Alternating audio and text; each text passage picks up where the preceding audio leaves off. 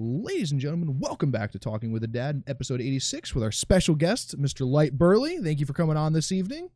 Yes, sir. Yes, sir. All the time. All the time. This is one we've been looking forward to for, I think at least 2 months now. We've been trying to work out a good date. Then obviously we had the holidays, and everything is a little bit harder around then. But this is one we're both very excited for. Steve and I both are. I have a love for every martial art and love the beauty of boxing and such. So I think it's going to be a fun show. It's going to be wild. It's going to be absolutely wild. Ladies and gentlemen, all the time. Burley's in the building. Man, let me tell you, folks, let me tell you guys how this went down, right? So I was at my day job, which we never talk about where we actually work. Zach and I used to work at the same place. And I was feeling inspired, right? I was like, today's the day I do something bold. And I'm like, I'm just going to hit this man up. I'm like, I'm going to hit him up, see if he responds. And when you hit me back, like I'm in, I literally stopped talking to the customer I was with. I was like, ma'am, I'm sorry. Whatever your problem was that you were just addressing, that shit's going to work itself out. Called Zach up. Ladies and gentlemen, let me give you a little background before I let the man do some talking about himself. There are a lot of people I love to watch and consume content and have gotten a chance to talk to, and people I admire. I admire fighters and I admire minds behind fighting. And I think that this man is a fighter. I know that he is, but even more rare, he has the mind of a martial artist. So, Mr. Burley, would you please introduce yourself for the people? Oh, man, thank you. Excellent rollout. Thank you. Beautiful rollout. If you don't know me by now, I'll go by the name of Light Burley, full-time martial artist, the bringer of the very little-known art of 52 blocks, which is now the fastest-growing martial art of today, which is, that is a big feather in the hat.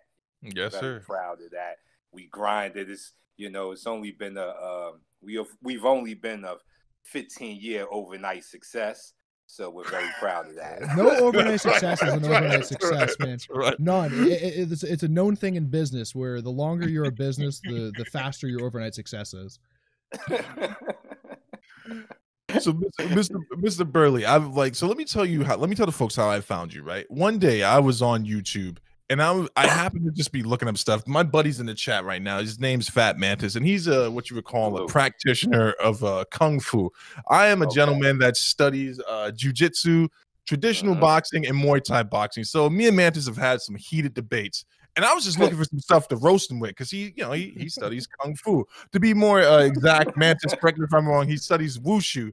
And I razz him all the time. And I'm just like, hey, man, if I could show you something, a different look, would you be willing to? And he's like, yeah, just show it to me. And he's talking about MMA, right? So I look up some stuff and I'm just like, Wing Chun versus.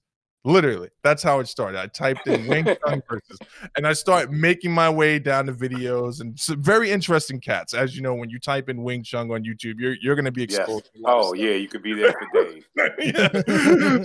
But then I find a video that was very interesting by a gentleman who's a police officer in Chicago, and a man who said that his exact quote was that my Wing Chun is so deadly that it's like an atomic bomb going off. So I was like, well, anyone that makes that claim, I got to watch it. I make my way. I've never seen him actually touch hands with anyone, but then I stumbled onto a video with a gentleman who had flown in. I could tell he was from New York. I'm pretty sure I know which borough he's from, and he introduced you. He's like, "This is Light Burley. I brought him here because I wanted to have him join this seminar."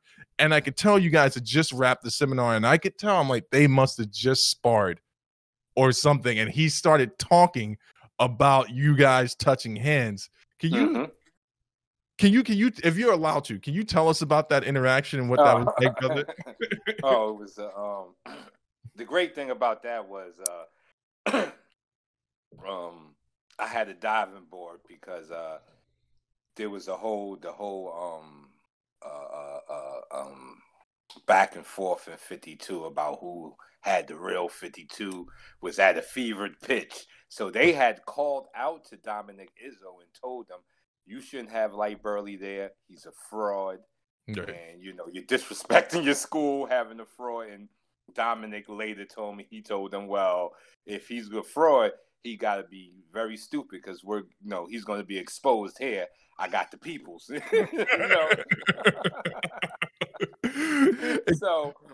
So when I got there, I'm doing my whole performance, and they're impressed, but I can see by the faces, not everybody's too impressed. So I do my thing where I let people try to hit me to show them the level of defense. They were like, okay, that was cool, but still not impressed. And I'm like, And as I'm talking to one of the Wing Chun guys, one of the other guys there, and I'm explaining something, and I'm telling him why he couldn't catch me. I'm moving, and he punches me in the face, and I'm like, "Whoa!" I was still talking. He's like, "Well, when you moving close to us, we attack."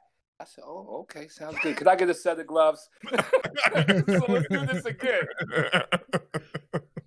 And what happened is I ended up sparring everybody there, including my good friend Mr. Dominic Izzo, and I think that was the awakening of what he had, because it's true, like, a lot of the Wing Chun concepts is, moving, getting close, and that's true. But when you have someone who doesn't allow the getting close, it becomes more difficult. And right. I think that's what was seen was that, when you're playing with somebody who has footwork, it's going to be a totally different story. And he was blown away. He was like, some guys called and said you were frauds. They were totally wrong. Here's your money. It was a great seminar. Dominic Izzo was the greatest man ever. He paid me good money and he saluted me. And to this day, and that video has brought me a lot of attention because of it, because he had a big following. Yeah. And it was in spar, in the gym, we always say what happens in the gym stays in the gym. Yes. But they were they were very impressed. There was military there. There was a MMA fighter there, and they were all impressed. So I really count that seminar as one of my level ups there, because that was big for me. I was just I didn't to have the the military and people there of that nature, that was a total different look from what I'm used to. So it was great. And salute to Dominic Izzo if you're listening. So Zach, a little backstory on Dominic. He is not the type of man, right? I lived in Chicago for a few years, South Side. He is not the type of man that gives out compliments early. He has a whole backstory. If you really want to trigger him, ask him about Jeet Kune Do, and then ask him his thoughts on Bruce Lee. And it's not that he's going to become triggered, but this is a man that he doesn't give out compliments easy. No, he does not. I think a good way to really get the people to understand why that's so important. Can you tell the listening audience what 52 blocks is? It's a defensive system, and and the thing when you say defensive system, I think it confuses people, because a lot of arts are defensive systems, like you're defending yourself, but this is defensive in the actual senses that you're studying the art of how not to be hit. It is the elephant in the room. It is because we all in our mind we only have what we're going to do to the other person. Rarely do we think, well, what if he starts kicking my ass? So defense is rarely ever a thought, because your mind is, I'm gonna step in there, boom, bada bing, he's going to the locker room. I'm to be the victorious one. That's just how we see it. And it's hard to see yourself being the one being carried out. And this is why defense needs to be studied, because that's a probability once you enter the fight, is that you will be hit too. So 52 blocks is the answer to that, which is there's very few answers. And I've done a lot of martial arts, and most martial arts defense are particular to what they're doing. Like Muay Thai's defense is particular. Muay Thai is not actually good defense, because a boxer would touch them up. They stand pretty wide open. But in a boxer's defense is only good with a boxer. Muay Thai guys eat boxers up, trying to bend, and then you take the leg kick and you bend right into the leg kick. So most defenses are particular to each style. Two is one that's all. It's like an umbrella for all. This defense can be put on judo, karate, boxing. It's just that boxing was the avenue because it was introduced when black men were allowed to compete in their first sport, which was boxing. And what we brought in was the eye of defense. Offense was already there. You had fighters like Bobby Fitzmaurice, who was credited for the solar plex punch, which became the left hook. So it was like two sides of a coin coming together. Right. Then it went from being a brutal art done behind salon speakeasies and stuff like that to the sweet science. Right. Because it now had the counterpart, which was defense. So, you know, my teacher would tell me, is there any surprise that they, there would be a style of 52 blocks, being that defense is, primal attribute, and it started to make sense over just breakdancing, because I heard all of the rumors, like it started from a card deck, it started from jail, be in jail throwing cards on the floor and you had to block them by picking them up. And I used to think that would be very damn hard. Like, because it's hard. I got big fingers. I'd be getting beat up because I could never get the cards off the ground. So like, right. You heard all of these myths and I couldn't, and it kind of confused you on like, what is this art? And to this day, there's still a lot of 52 men that can't really break down what they're doing. Like, I had one guy come all the way from Germany, and he said I was doing it wrong, and we sparred, and I hit him, and he said, "Wait, don't you know I'm half blind? Look at my eyes. You gonna step in the ring with a bear and like half blind?" But he was doing a move called the shampoo, and I was like, "So what are you looking at? What's happening?" And he's like, you just start shampooing." It's like, well, what's happening? Like, is it for overhand? Kick? Like, he had no explanation, and that was one of the big problems of 52, is that the science started leaving it. It became so flash and pretty, kind of like Kung Fu and Wushu. Like there was a time when Kung Fu was real shit. Like when the Mongols and the Manchurians was taking over China, they did this stuff to fight back. Like they weren't doing it for Wushu reasons. It was like Wing Chun for combat. Like, I always get into it with the Wing Chun guys because I'm hard on all arts, because I think you need to be critical of all arts. But I've said that the art is the man.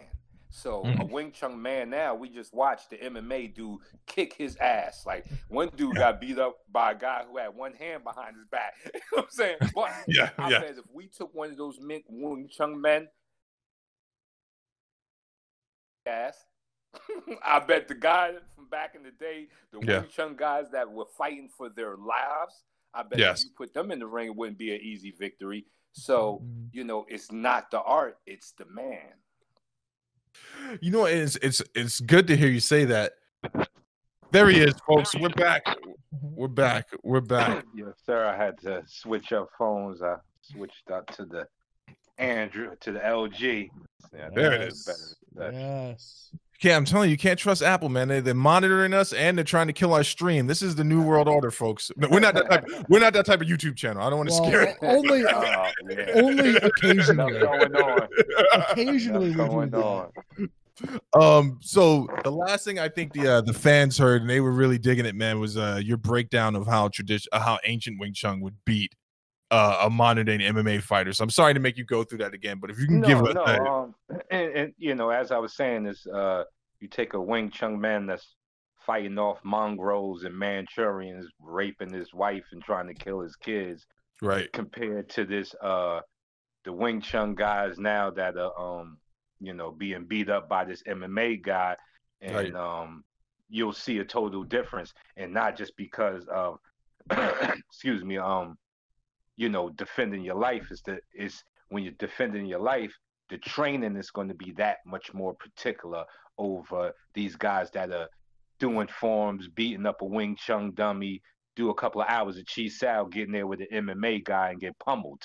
And you know what I'm saying? You get turned to mashed potatoes.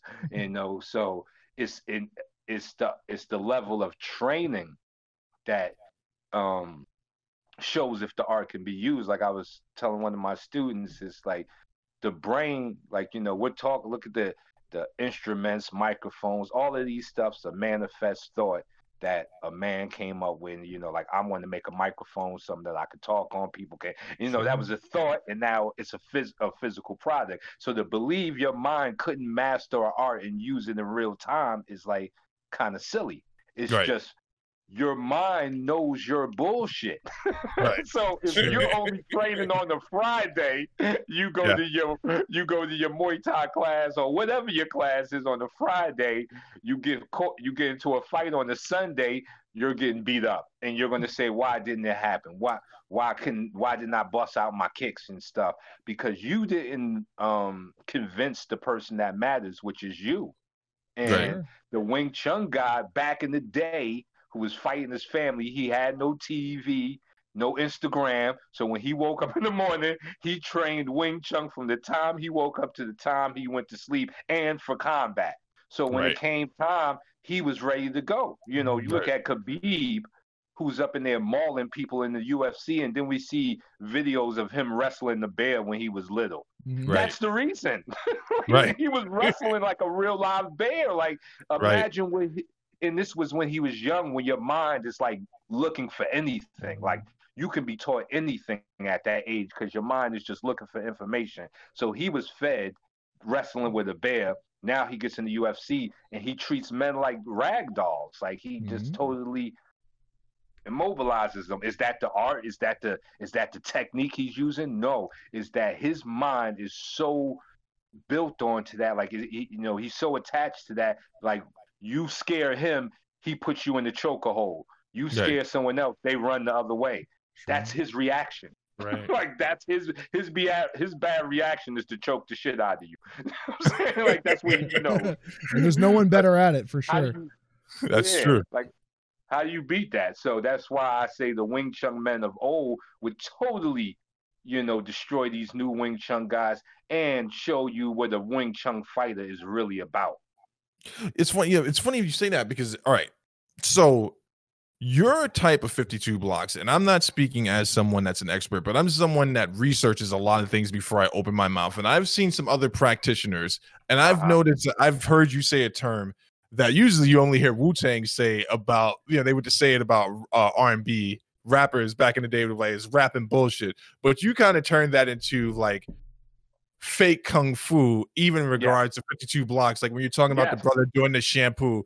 I remember you telling a cat where actually, I hope it's okay if I tell the story, but someone sent down one of their students to challenge one of your students. Yeah. And you busted out the camera. It all looked very respectful. I know exactly what park you guys were at, and I was like, "Oh, this is actually about to go down right now." And you let him go up against one of your guys, and you're narrating it, and you're like, we see this guy doing a lot of stuff. He's doing the Philly shell. He's moving his hands around and stuff like that, but there's no purpose to it. And I'm watching your student, and Zach, I'll send you this video. I think I did send it to you. Sure. Burley's student is in a traditional boxing stance. It doesn't mean he doesn't know all of the things that are taught to him by, in learning 52 blocks, but his application was different. And I remember he walked that man down, and walked him down. Head movement was on point, and before I knew it, you were stopping the fight because he tagged him with one clean cross, and you were like, "All right, that's it."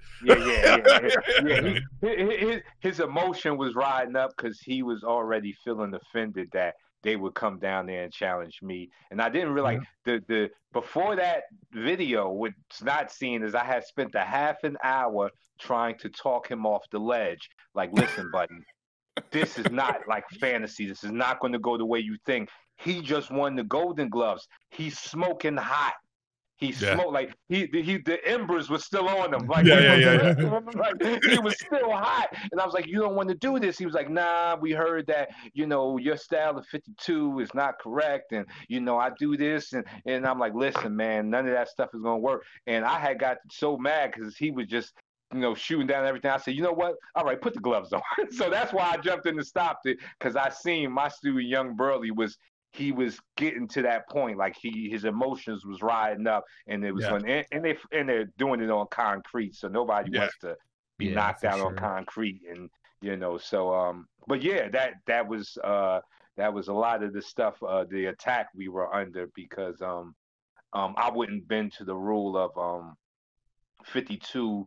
The problem with 52 is it became too much of a flash in the pan. When I was coming up, it had a lot of science, and the science were usually boxers.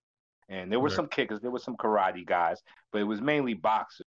But it started to get to this point where it was all flash. Like the younger guys had forgot the science. Like even with my teacher, I had the shapes, and he was like, "All right, let me see some." So I threw up my skull and bones. I came with my punch. He said, "Okay, block look like something, but your punch like a bitch." And I'm like, "Oh, whoa, what happened?"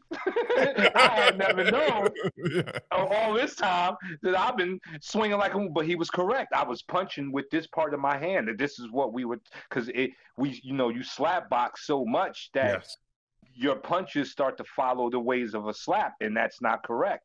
And that's what Wilson Pitts, shout out to Wilson Pitts, who spent time correcting me. So now my skull and bones comes with straight right, left hooks, the correct style of punching. And I get like, well, your style looks different from everybody's. And it's like, well, it's, I'm putting nobody's style down, but it's based more in science over, I'm going to look good. And it happens to all arts. Like Wing Chun has it, there's parts of Muay Thai that kind of go into more religious, cultural ways than the actual fight. So it happens with all arts, and there's nothing new with 52 that the prettiness of it can overshadow the science. Like Tai Chi.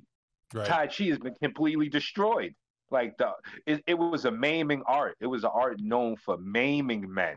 Now a whole bunch of old people with arthritis and bad backs are in the park doing this shit. It's like it's maiming nobody, anybody no more. Like the maiming days are over. Like so, any art can go into that direction, and 52 went in that direction, and that was the reason why it started to fall off the map. So, yes, they a lot of the other 52 guys in the beginning, didn't agree with my style, and they wanted to keep it more street orientated, which is nothing wrong with that. A lot of artists come from the streets, and so we had differences there.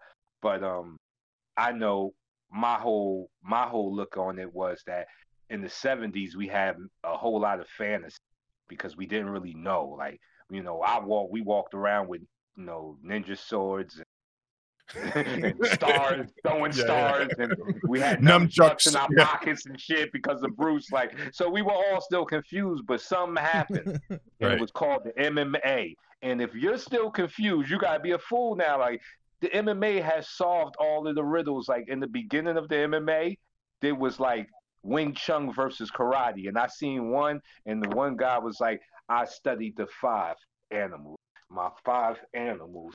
Style is impact, and he was fighting the karate guy. And when the match started, the karate guy came out, kicked him in his head, and he was on the ground with his manners, and everything was asleep. Him and the manners was snoring. He was doing snoring mantis, and it was just a regular kick. It was a regular head kick. He never seen it coming because he was caught up in his manners. He was trying to be a mantis when he's a human, and he got kicked in his head. So the MMA had filtered out in the beginning. They used to say, the styles. They seen the bullshit, and they was like, "All right, MMA." Enough of crab versus boxing, because it was total bullshit. The arts that rose to the top: boxing, kicking, wrestling.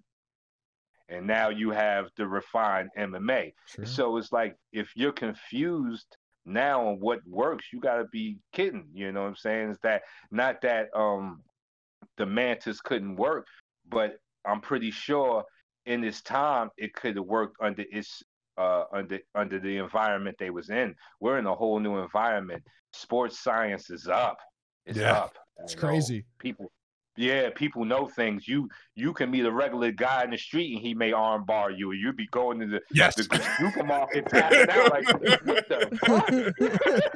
Everybody knows an arm bar. Like, you can get arm bar by anybody now. So it ain't, fight knowledge is up. So the fact that there's still these kung fu fantasies is really amazing, and it's only a fantasy because you cannot train the amount of hours you really need to become proficient. And that's the real Kung Fu fantasy that no Kung Fu school is telling you. And I'm sorry, they may kill me like Bruce Lee, because I'm just kicking the truth right here, is that the hours you need to really be proficient, 2 hours at the local dojo ain't gonna really do it. Nah, Sure. and it's funny. It's funny because I see the parallels between that. It's funny that you bring up Bruce Lee. I see the parallels between Bruce and your own story. So I know that you faced some of the persecution from the 52 Black community, as you were stating, and I know that you've also faced the persecution from traditional boxers.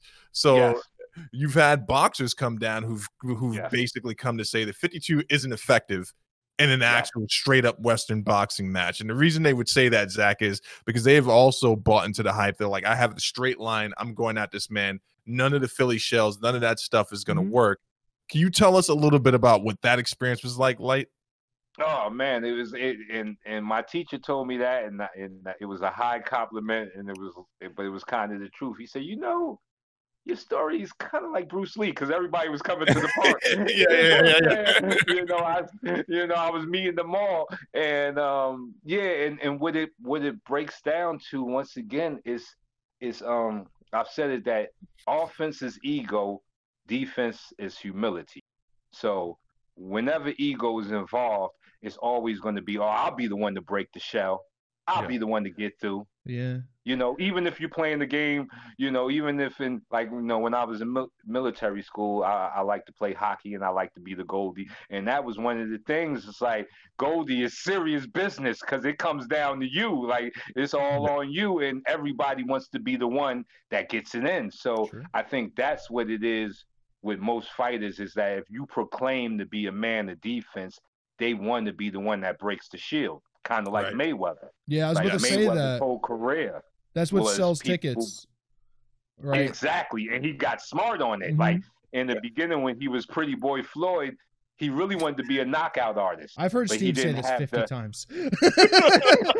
I know exactly what you're going to say. He didn't have the hands to be the knockout artist he wanted to be. And he learned that the crowd didn't love him like an Ali. Right. And a lot of boxers, it kills their career once they find out that the crowd doesn't love them the way they want. So what did Mayweather do? He played up the bad guy, and he played up the bad guy with his defense, is that I can't be touched. So many of men stepped up to be the one, I'm going to be the one that chops his head. I'm going to be the one. And it was kind of like that Gorgeous George thing that Ali stumbled upon when he was bringing boxing back, when he seen the Gorgeous George match and everybody came to see Gorgeous George lose. Yeah. Everybody, you know what I'm saying? And he would celebrate at the end. Ali started doing that. And that's where Ali started, running into people's gyms and making the fights way bigger. So everybody can be like, somebody needs to shut him up. And now you're coming to the fight to see this guy finally shut him up. And it doesn't happen. So Zach, let me set up the frame for you. This guy came down to challenge Light. I say down, but I'm not going to shout out where you guys are at. And so Light's breaking down his own fight, right? He's breaking down his own sparring session. Light's got his gloves turned around. The boxer refused to turn his gloves around, and he wanted to keep it that way. Light, I'll let you tell him, why do you turn your gloves around in those situations? My teacher did it with me, and and I've always told people I hit pretty hard, and I know in the state in the motion of fighting, it can get real tricky. So to be safe, I turn my gloves around, and I'm the man of defense, so I kind of like living on the edge. But I turn my gloves around to make sure I don't hurt anybody. Because when I did it with him, he was like, "What type of gay shit is that?" And I said, "Oh no, this is for your safety.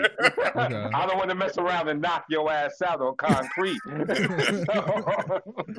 he was very thankful. I could tell. So the setup is, man, I'm getting to live my boxing analyst dreams right now. Light is breaking down his own fight. You were talking to us earlier about systems. The one thing a lot of people don't know about getting stuck in their own systems, boxers get stuck in their own system. If you see someone pivot, and I love that you pointed this out. If a boxer sees you take the wrong footing in a stance, he's like, I got him. Light takes the wrong footing on purpose. Yeah. And the guys, and you called it, man. He's like, so you see, he thinks he's got me, thinks he has me off balance. You turned around and you caught him with a slight check hook. Tell me, how did you develop that type of IQ for fighting, man? What got you there? A lot of fight study. One thing my teacher told me, the great Wilson Pitts, is that you can't have a conversation with me until you watch 4,000 hours of old footage. And so I went into my study, and one of the boxers I studied was a boxer named Jersey Joe Walcott, and he had a move called the cakewalk, and it was built off of that, where he would cross his legs right in front of you.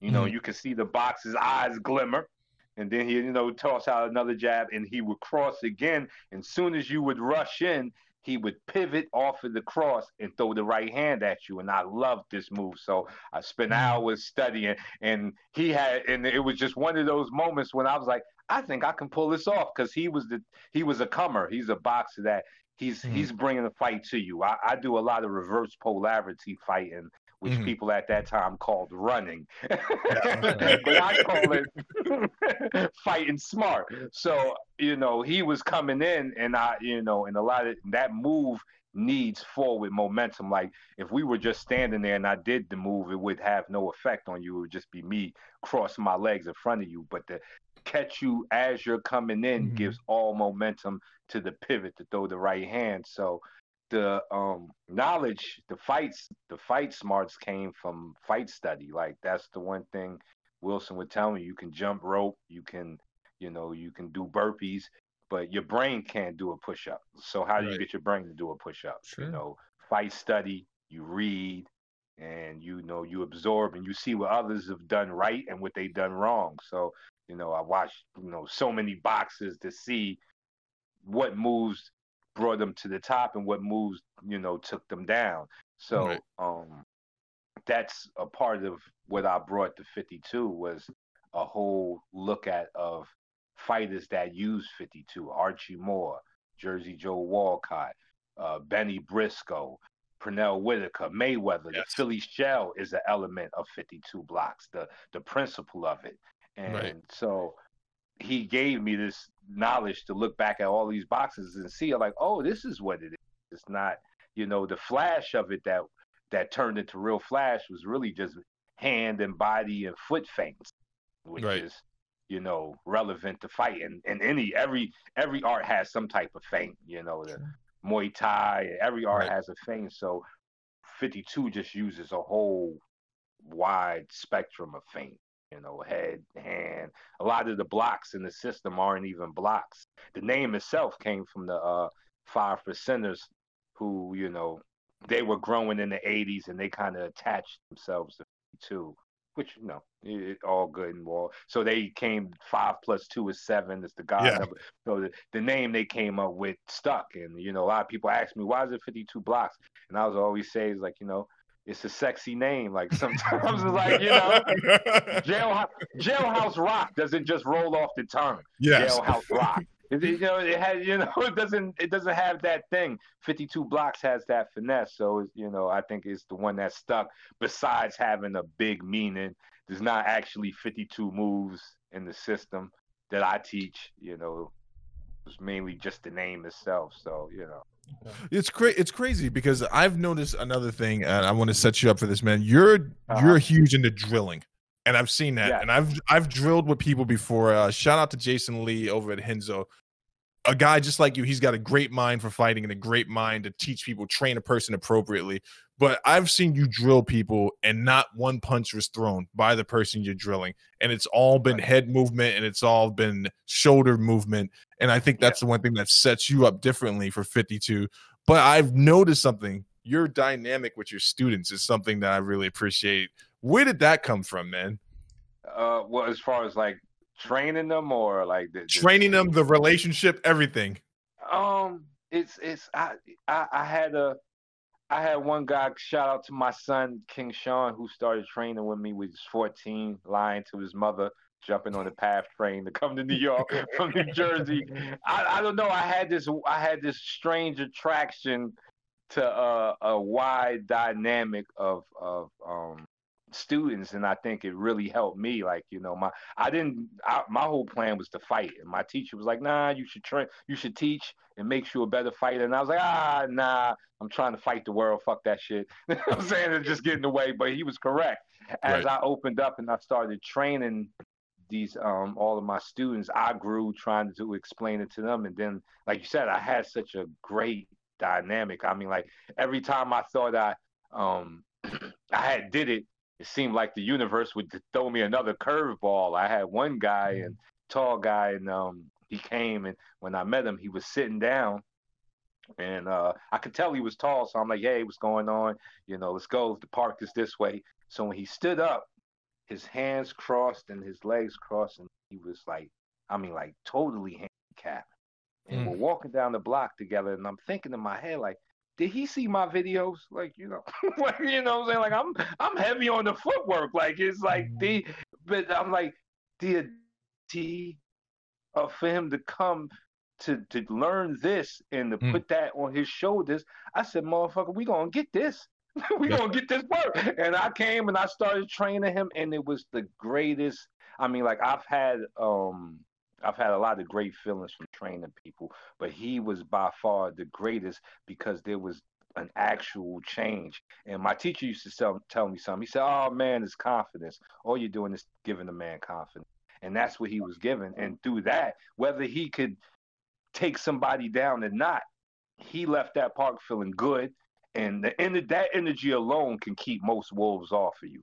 Like I tell people, you know, if you are who you are, people know, you know, you can feel it. Like if a mechanic walks in the room, you can tell he got grease stains on his hand, on his clothes. Right. Like, you know what I'm saying? So when a fighter walks in the room, you know, like that energy is real. It's, you know, it's a natural thing. So that confidence of I'm good, people feel that.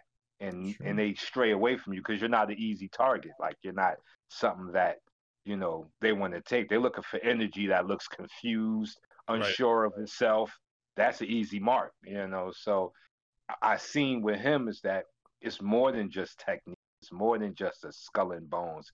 He left with confidence that he can now go into the world with his handicap and say, I still can rock. I'm still ready. Mm-hmm. I love it, man. Look, I don't want to monopolize the entire interview. I got a bunch of questions. I know Zach. Listen, I only have I have one question. Right, that's it. Right, and you're a wonderful mind in fighting, and I could tell that from watching some of the videos and just having this small conversation with you.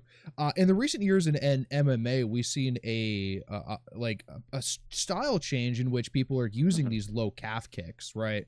And it's ultimately changed the dynamic of fighting. Mostly in the UFC is kind of what I watch and keep up with the most, other than boxing.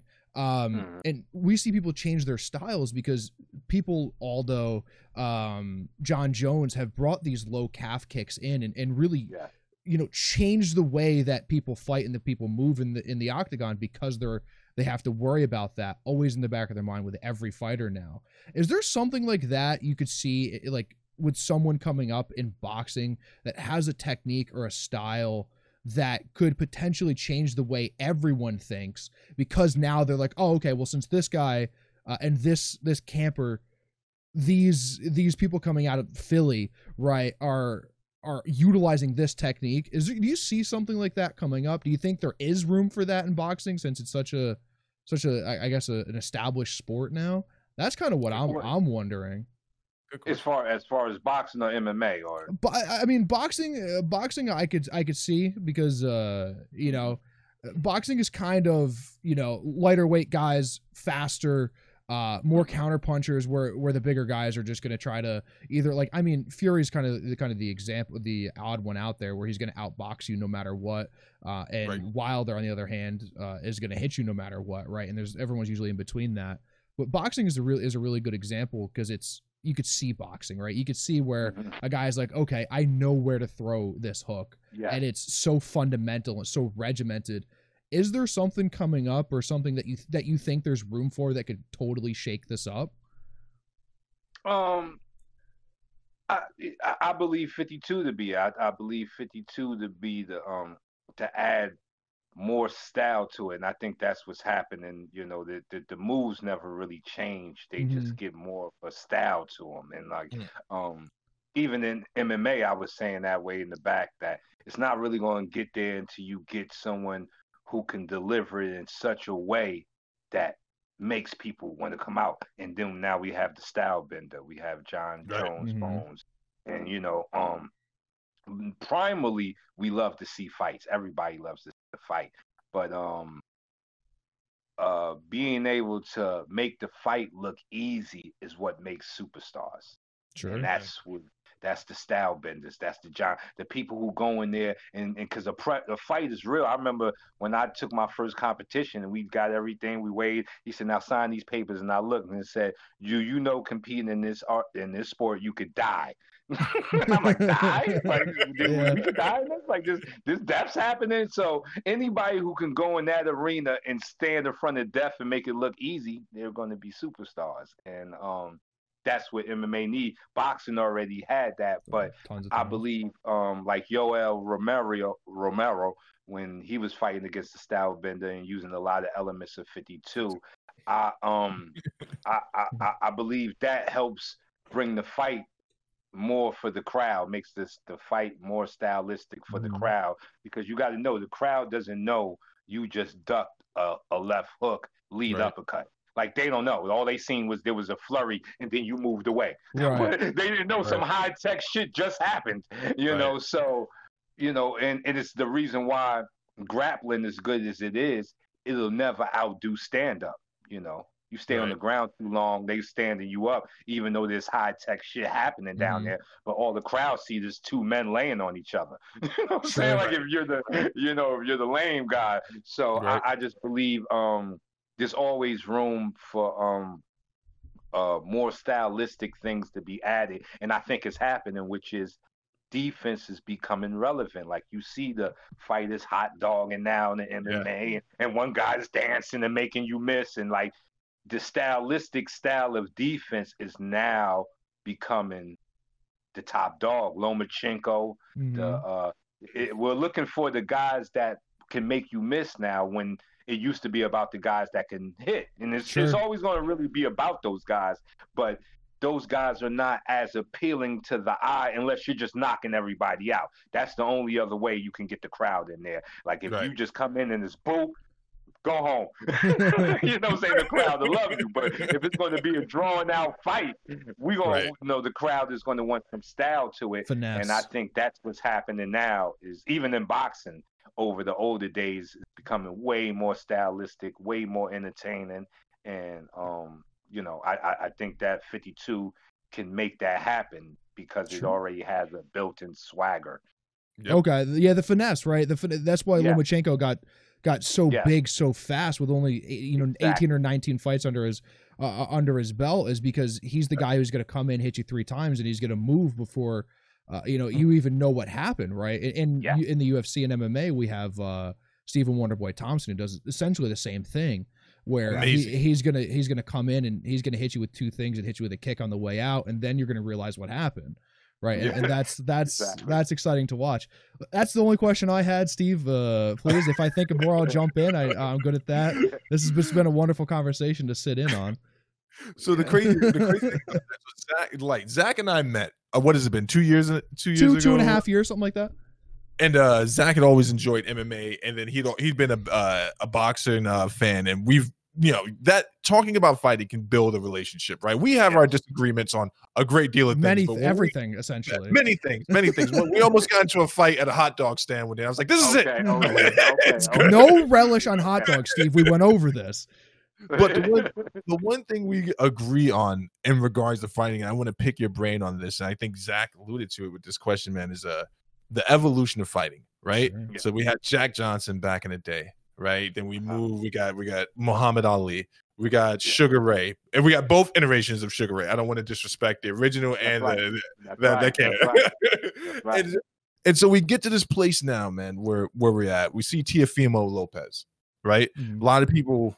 And I don't want to put you on the hot seat here, but I wanted to get I got the hot seat. I'm with it. So we see a talent like Teofimo Lopez come up, man. And, there was a lot of stuff that went with his rise. Obviously, there's always been an interesting dynamic in boxing with the father-son training. His dad, not a man that I would want to square up with. I can tell that man can handle himself, and he talks breezy like that for a reason. Yeah. But you see Teofimo, and then you see the fight with Lomachenko. Did you watch that fight? Yes, of course. Yeah, I'm a big Lomachenko fan, and I knew Teofimo had some star power in him. Yes. So here's what I got to put you in a hot seat. I'm going to take their trainers out. Let me ask you a question. What were you thinking after the first round? Your initial thoughts looking at that fight? it was, you know, I was as surprised as everybody else because, you know, I'm a Teofimo fan, but I can honestly say that I was leaning more towards Lomachenko, kind of like everybody else. And so by the first round, you know, I'm with the peoples and I'm like, yeah, you know, this is what Loma do. You know, he always tests the water. By the second round, he's still fainting. I'm like, yeah, you know, this is he just trying to. By the third round, he's still fainting. I'm like, it's any minute now. By the fourth round, I'm like, okay, he's confused. If you're still fainting by the fourth round, it's time to ring the bell. Like the alarm's going off. Like there's a problem. Like there's not that much fainting in the world. That means you're confused. And what I believe it was is that Teofimo punches with a lot of pop, and Lomachenko was catching those punches on his arms, even though he was blocking, and it was enough to send a signal to his brain like he's hitting pretty hard. And you know, and he didn't want to get hit with one of those things in the early off because he had a lot of pop, and it kept him, you know, off the gas pedal until too late. And I think that's going to be one of those fights that harm him because he started too late. You know, it could have been different if he would have just said, fuck it, let me see what happens, and threw caution to the wind. But I believe the poisonous of Teofimo, the pop, his reaction time, which is his true gift. The twitch. His fast twitch muscles are ridiculously, I mean, it's almost mutant level. And I think Lomachenko quickly picked that up. He had like 465 fights, so it's not nothing he's never seen. So he immediately gathered that, and it kept him at bay, kind of nervous of jumping in, and he threw that fight away. And it's going to harm him. It's going to harm him. It's crazy. It's crazy because I was watching it, man, and I drew some parallels, and I would love to hear your thoughts on this. Canelo versus Mayweather, right? Mm-hmm. Now, this was a fight that no one wants to give Mayweather credit on this. They're like, in retrospect, they're like, the fight happened too early in Canelo's career. I couldn't tell by the way they had gassed this fight up, right? Exactly. I couldn't tell that it happened too early. But we see a young Canelo come in, and this is where I'm really going to put you in the hot seat. Canelo fought one way before Mayweather. Can I get your impressions after that Mayweather fight? Did he get the rub, and did something change in Canelo after that Mayweather fight? Sure, for sure. I believe if you can talk to Canelo now, he would probably not even classify the Mayweather fight as a loss anymore, because I think he gathered so much, because he went in there the gunner and got outgunned, and what he left with was a total respect for defense. And because he was supposed to go in there and bomb Mayweather to smithereens, and Mayweather gave him nothing to bomb. Like he kept moving the village, so he could never napalm the village. So now we see Canelo. Canelo is highly defensive, incredibly defensive, and it's only made him a monster because the guns were already there. He already had the bullets. Now he knows how to hide behind the bush and shoot you with the bullet. He's a totally different monster no more. He's no longer standing in Broad Street with a cannon that you can see him. He's hiding with the cannon, and that's a terrible thing. And that's, you know, by far he has to probably be the most intelligent man in boxing right now, just because of the Mayweather clash and what he took from it. You know? So the crazy thing is, all right, so let me backtrack. Let's get back on you for a second. I think the young brother's name is Burley Wolf. I want to say what's the young brother's name? Wolf Burley. So I had to do some digging to find this. You put up the clip that you have when you guys went to go do the amateurs, and then I think I was able to find another point of view, like of someone that was at that same fight. You as a trainer, man, I got to give you respect, because I know that you walked in there, and I can tell you off air how I know this stuff. I won't put it out on blast. I know you walked in there with some stuff to prove, and the way people were coming at you, cats, and the way you were training this young brother. How good did it feel? And if you get a chance, go to Light's channel, like, share, and subscribe. All of those fights are up on this playlist. How did it feel watching him get that win? I know he had won fights prior to that, but that one in particular. Oh man, that was a big win. When he came to me, he had lost a fight by a technical knockout, and he was like, you know, could you make sure this never happened? And I was like, buddy, you in the right hands now.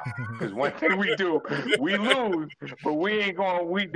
They will not be carrying anybody out. And I can say through my whole amateur run, none of my boys ever got knocked out. We lost, but we never got knocked out. Nobody ever got hurt. So the build up to that was you won't be able to do that in the MMA. And I had, you know, seen a couple of MMA fights, and you know, and I was like, you know, defense can work anywhere. That's always going to be my thing. Like, there's never a place defense cannot work. Like, where you can say defense is unnecessary. So when I went there, you know, there was a little naysayers, but there was the mixed martial art crowd is a way better crowd than the boxing crowd, I must say.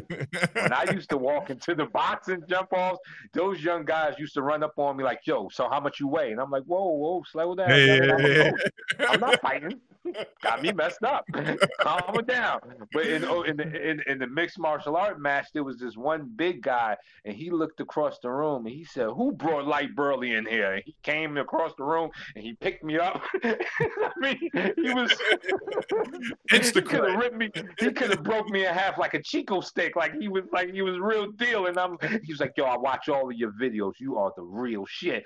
I'm like, thank you, brother. So the energy was way different than what because these are monsters. These are guys like, they got the cauliflower ears. They looking like juggernauts. You know, nothing like the boxing thing. So to see what we were up against, and like, cause I had tried to talk Wolf Burley out of it. Like, I told him, I said, I think you should be a boxer, man. Fuck this MMA shit. It look dangerous. Look like somebody can get hurt in here. But he wanted to do it. So the victory was, oh man, it was another cap in the feather, but it was another boost to 52 for all of the people who said that we couldn't do it, or you know, because that's what that had became the thing, is that you can do all of these moves, but are you serious enough to put your money where your mouth is? And I think that was a fair question from anybody. You know, I didn't take it as a, you know, a lot of guys took it as a hit, but I took it as a challenge. And that's the reason I've flown around the world, partly around the world, defending 52. Like, when I went to Denmark, they politely tried to fuck me up. Like, it was like with smiles, with Denmark smiles on their face, trying to kick my ass. Like, so they're serious with their kickboxing out there. They're very serious. That is a group of people I don't want to piss off. Let me tell you something. Their bike system out there is tremendous. Everybody rides a fucking bike, so everybody's calf muscle looks like baby Huey. Like it's like everybody, even the women.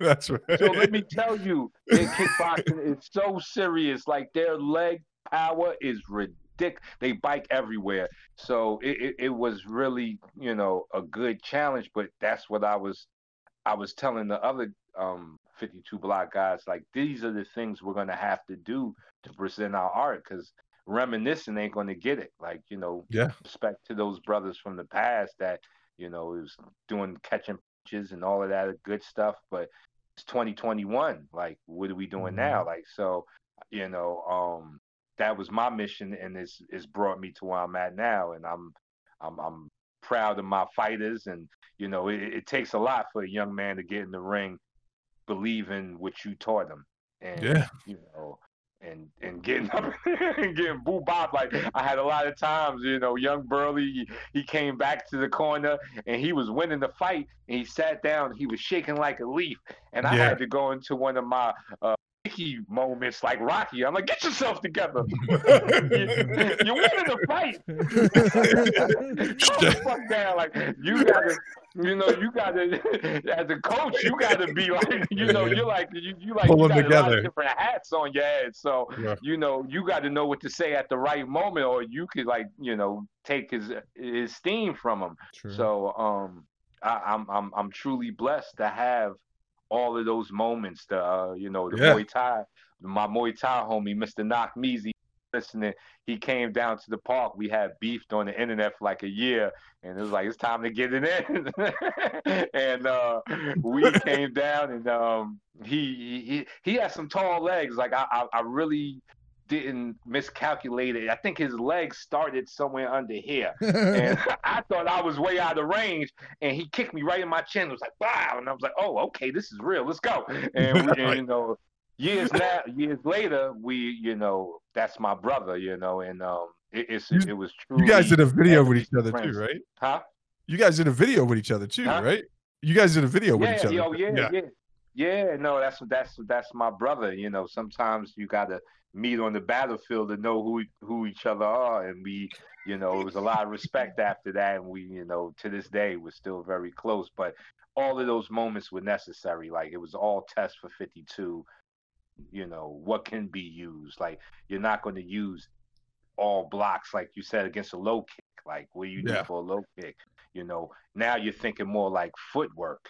Right. Footwork at 52, not the shape. Because if you stand there throwing up a skull and bones, you're gonna get your leg chopped. So I had to, dealing with other arts gave me a broader view of like what can be used at what time. Like, if you end up on the ground, you're not skull and bones and nothing. Like, it's on. You better know some wrestling. It's time to go to the jiu-jitsu class. Like, I don't, like, one guy asked me, he said, well, so what happens if you end up on the ground? I said, well, then we're going to be wrestling. Like, like, what you expect? Like, what you think I'm going to be down there doing this? Like, nah. I'm going to be trying to choke the life out of you. I mean, you know what I'm saying? We're going to switch gears. And that's what Bruce was talking. That's what the whole message behind Bruce Lee is, that you can't force the fight. If you stay in the punching mind while I'm pulling you to the ground, then it's going to be your bad day. Because you didn't know how to switch gears. Like, oh shit, time to go to wrestling. Oh, kicking range. Oh, punch range. You know what I'm saying? Like, if you don't understand the ranges, you'll be in kicking range for the whole day, and thinking you safe. Like I was. You know what I'm saying? So, like, I'm not gonna get into it, but I have felt a shin across the head, and I know that sweet feeling when you wake up and you look at the person looking at you, and you're like, Coach, how did they do? And they're like, that's it. That's it for you, kid. Nice. So here's another question I want to ask you. Now I want to ask you some boxing questions, man. So you know who Greg Jackson is? The John Jones's head coach, one of his head coaches. Greg Jackson? Okay, yeah, I heard it. All right, so I'm going to draw a parallel between you and he. There was a documentary they made about John Jones' whole gym, right? And there's Greg Jackson and there's Winklejohn. Winklejohn. He's the stand-up coach. And so everyone gave Greg Jackson a lot of trouble when he transitioned into MMA from grappling, because he had never competed and the level where they could see before. There was no proof that any of the things that he taught people could be verified, other than like, hey, your fighters are out there doing it. So we don't even know, like, if you can do these things. Someone came at you with that energy once. Yeah. And but I don't think that they were aware of your own journey. So I'm going to tell the people that I've seen a video of you. I don't know how old this video is, but you went to various different martial arts tournaments with boxing gloves on. Can you tell me about that, brother? Oh, man. We walked in there like we came straight out the park while everybody was wearing their wushu clothes. Everybody had on their Chinese slippers and stuff. But no, it was like that was another part of the journey, was that, I believe that I needed that experience, because you can spar, you can drill, you can practice your techniques, but competing, there's nothing like that, because now you're dealing with another level of fighting that sometimes sparring can do it, but drills can't, which is the chemical reaction that happens when it comes time to fight. Adrenaline in your bloodstream, endorphins cutting off your nerves, and your body damn near going into shock. So competing is good at this, because you're going against someone you don't know. Like, when I was fighting this guy, I could hear I think it was his mother or something, or maybe his grandmother, and she was like, "Fuck him up, John." You know what I'm saying? Like, she was telling John to fuck me up. Like, so you're hearing all of this. You know what I'm saying? You're under these lights, and there's nothing like that. So I jumped into the competitions. I was like, I want to see, you know, what's going to happen. And I did. And I wasn't just one. Like, they had to fight. Then they would have the kung fu, like the chi sao, the bagua, the push hands. And usually what happened is those guys didn't compete in the fighting, and the fighting guys didn't really do that. They was like, oh, that's bullshit. I came to fight. I was one of the guys that I was there for all of it. I was there for all of it. So I would fight and then go do the push hands and go do the chi sao tournament, because I wanted to see there too. Like, is this a kung fu fantasy? Like, you know, what can I happen? And it was, oh yeah, I brought it to them in the Wing Chun. I caused quite a stir. Like, there was one coach and his students were in the tournament, and I was beating one of his students, and he was talking to me. And as I was talking to him, I said, "It's the way he's standing. He has no base." And I hit him, and he flew off the table. And he was so mad. He was so mad at me. He made me do. He did not like my style, and he made me do one match as the decider. He said, "Do it with one hand." I said, "One hand, let's go." So I got crazy with one. I showed him that Wing Chun magic with one, and he was like, "All right, we can't stop this guy." This is like we threw everything at him, and it like I said, those moments were good, because then I seen what Wing Chun could be good for in real time, which was the grappling. Like, it's good for grappling. That Fook style, Quan style, you're not going to have enough time to get that off. Look at MMA. Like, when are you going to have time for this? Like, do you see a jab? Like, do you know what a jab is? Like, do you think you can, you know, you're not, it's just not going to happen. And at this tournament, I was seeing other kung fu fantasies fail. Like, one guy who did drunk boxing, he had his whole family with him. He had the wife, the kids, they all at the ringside. Now in Lei Tai, because we was fighting Lei Tai, and all it meant was elevated platform. You're fighting on the platform so they could throw you off. So we're on the platform. So you're on the platform, and if you fall to the ground, it's 6 points. You know, you get 6 points if you throw the guy to the ground. Now you know, with drunks fighting, they throw themselves to the ground. So as they did the pose, he did this, and he threw himself to the ground. The ref ran over there and said, 6 points. So he was beating himself. Like, he totally threw the whole match away, throwing himself to the ground, and he kept giving the other guy 6 points, and his family was just standing on the side, and I'm looking around like, does anybody see this but me? Like, this is crazy. But it was kung fu fantasies failing right in front of your face. You know, it just, you know, this is, and you know, the guy that won the heavyweight division, because I was in like the welterweight division, and this was against everybody, his move was he ducked under your punch, he grabbed your legs, he picked you up, he walked you over to the end of the Lei Tai platform and threw you off face first. He won everything.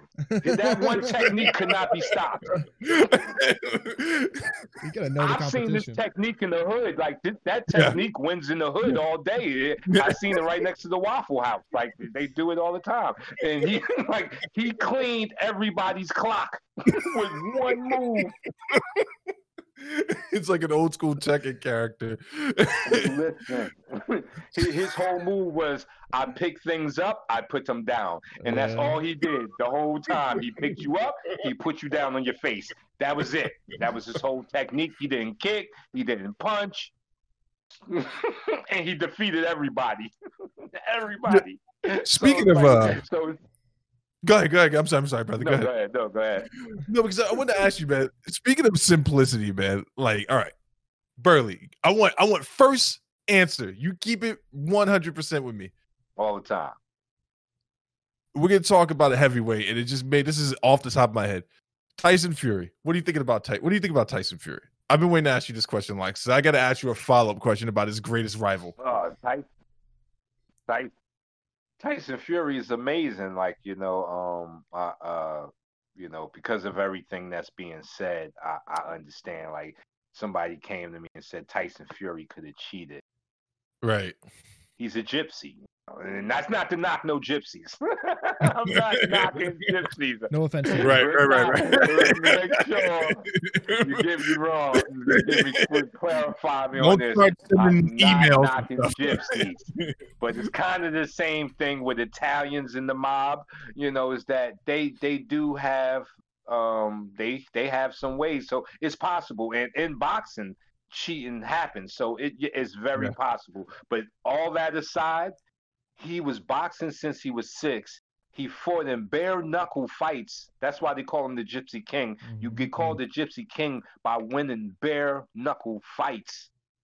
He knows what the fuck he's doing. He is a high level chess player defense. And he proves that defense is real. Like, when I first seen Tyson Fury, I was like, who is this big doofy guy in the ring? He's gonna he's not gonna stand. He has no way he's gonna last. And he's in there making people miss. And then I really had to zoom in, like, hold on. This guy's no doofus. This is a high technician. And he is a high-level technician. As far as levels, no, Deontay Wilder is not on this level, can never be. Deontay Wilder is a Cinderella story. He came into boxing when he was 19. He did not even want to box. Tyson Fury was boxing when he was 6. The same thing I said about Khabib wrestling bears. Tyson Fury, his name was Tyson because his father named him after Tyson. Like he was kind of like they ordained to do what he's doing. So like Deontay's not on this level. No, I believe even all cheating aside, a straight up fight, he cannot beat Tyson. He has to knock him out. And the problem with Tyson is if he knows your weapon, it's going to be very hard to knock him out. Sure. So what would you do with 52 in mind and the training in mind? What would you do to salvage Deontay? And then, don't send this man any hate mail. Can he be salvaged? Is the question. Yes. Like I said, he's a Cinderella story. Like, no matter what happens to Deontay Wilder, if anybody knows his story, all you can do is stand and applaud. Like, his daughter had like some type of disease or something. He didn't have enough money. He jumped into boxing. He became a multimillionaire. Got his daughter hooked up. Like, his story is really totally insane. Won like a bronze medal in the Olympics 2 years into boxing or something.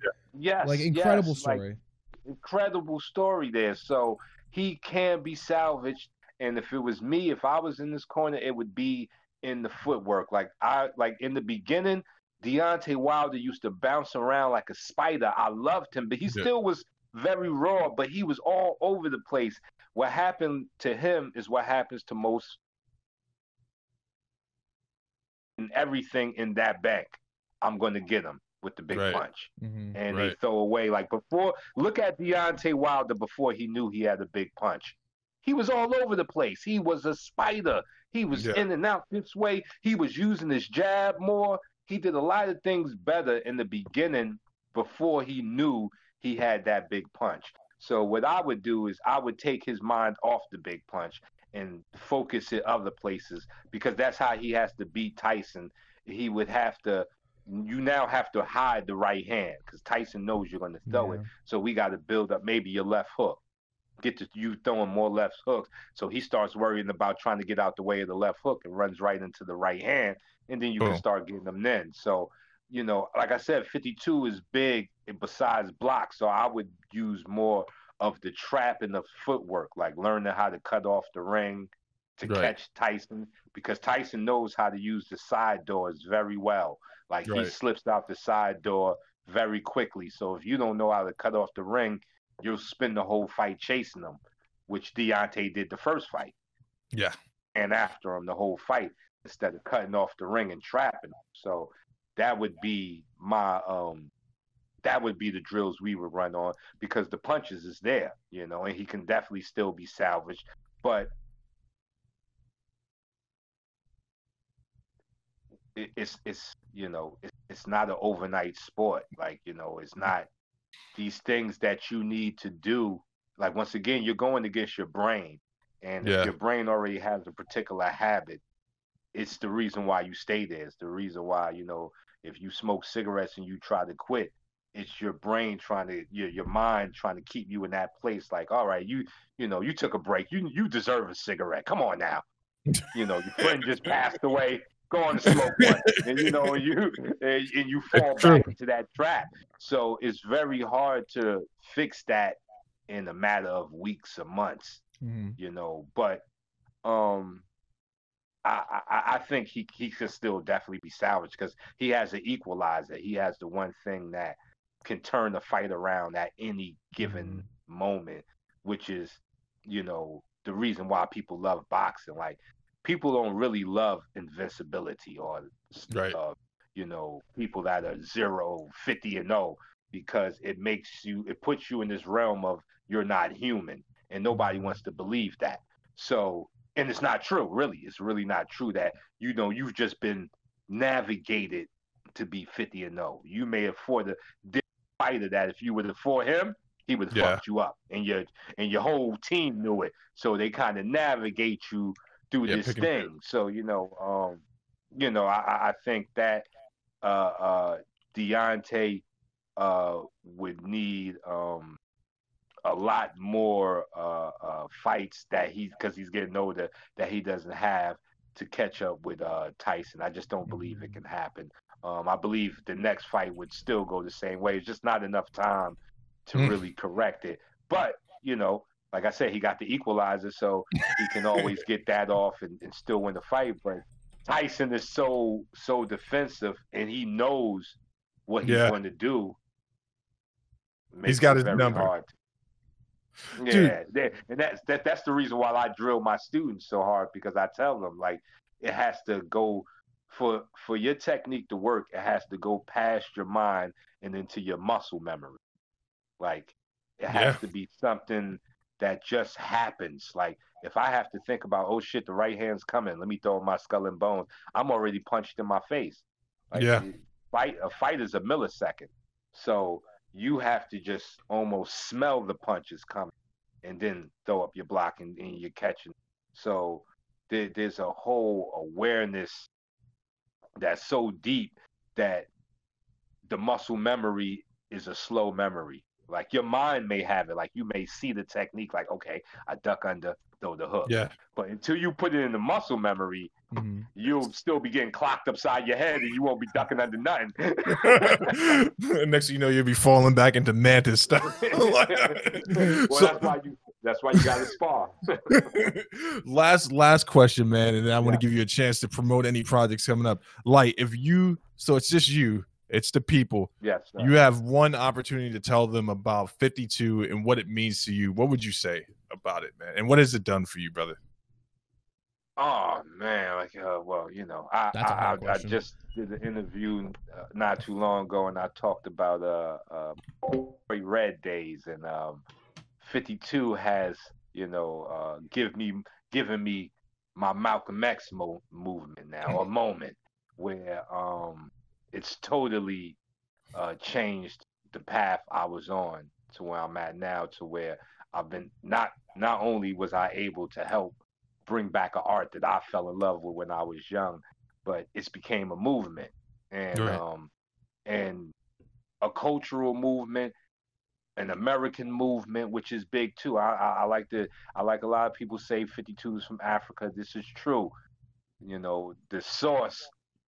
It's the source of everything. A lot of things can be traced back, but we got to give our flowers to the people over here, the American fighters. You know what I'm saying? That's so, you know what I'm saying? We gotta have our fighters. This is an American fighting system, and you gotta have some patriotism with that. And so that the movement has became, and then what it means as an artist self, which is self-preservation. I think no other art